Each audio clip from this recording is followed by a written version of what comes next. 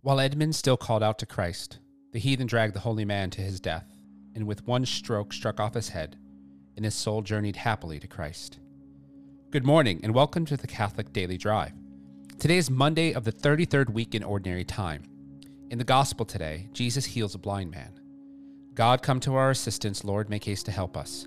Glory to the Father, and to the Son, and to the Holy Spirit, as it was in the beginning, is now, and will be forever. Amen. We praise your glorious name, O Lord, our God. Blessed may you be, O Lord, God of Israel, our Father, from eternity to eternity. Yours, O Lord, are grandeur and power, majesty, splendor, and glory.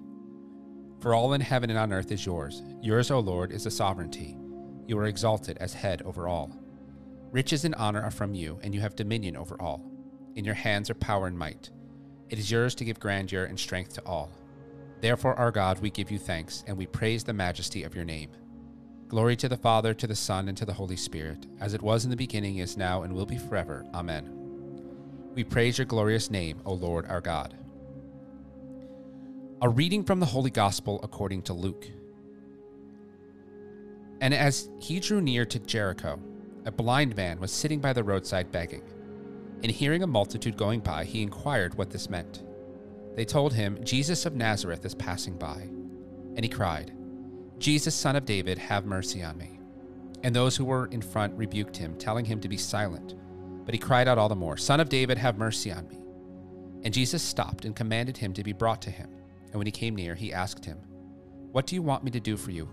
He said, Lord, let me receive my sight. And Jesus said to him, Receive your sight. Your faith has made you well.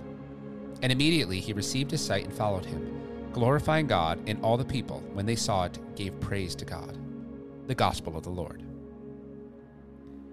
The saint of the day is Saint Edmund the Martyr.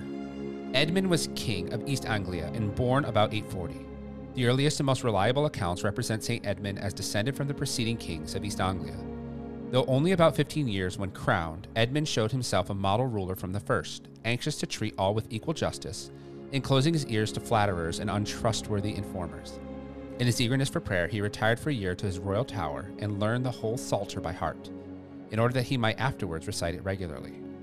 In 870, he fought against two Danish chiefs who had invaded his dominion. They soon returned with overwhelming numbers and pressed terms upon him, which as a Christian he felt bound to refuse.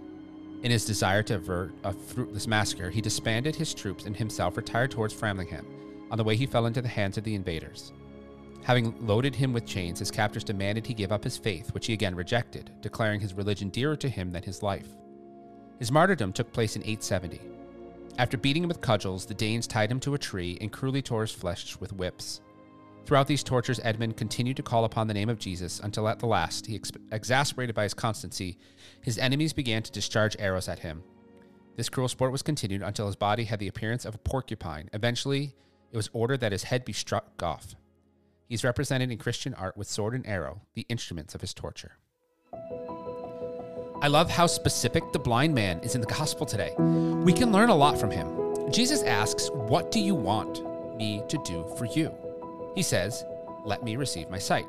Remember, the stories in the gospel are not just for those in that time. The question Jesus asks the blind man is the same question he is asking us today through this gospel. What do you want me to do for you? Are you struggling with something, an addiction, a hurt, a nagging problem that just won't go away, a medical problem? What do you want Jesus to do for you?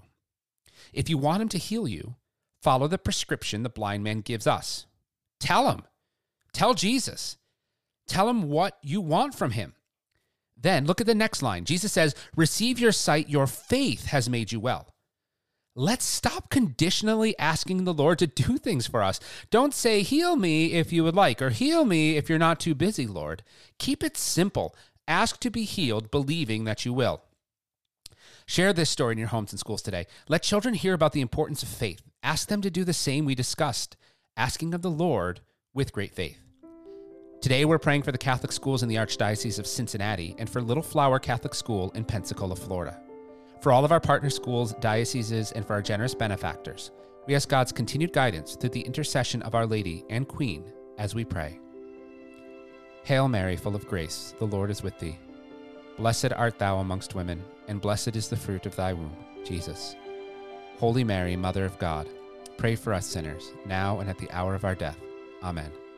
In the name of the Father, and of the Son, and of the Holy Spirit. Amen. Go forward bravely, fear nothing, trust in God, all will be well. If you would like more resources, support, or would like to add intentions, please visit us at missiondrivencatholic.com.